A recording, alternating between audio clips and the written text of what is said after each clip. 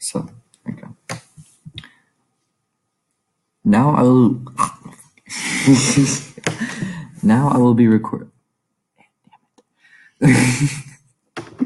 So bad at this. Now I will be interviewing our first guest, Apple. Hello.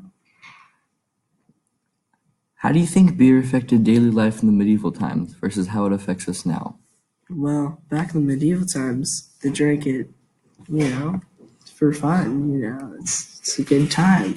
And nowadays, people just.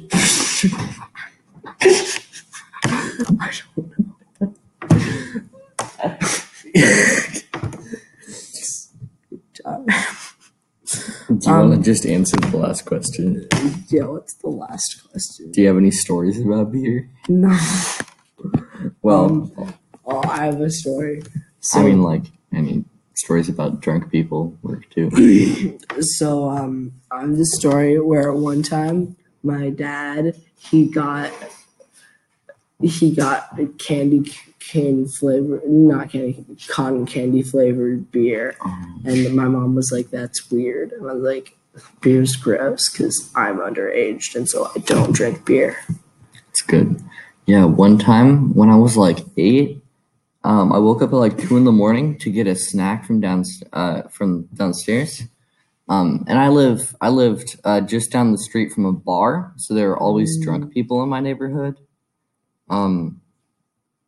And so I heard someone like shambling around, so I looked out the front window, and then some guy just comes and sits on the bush in front of our house.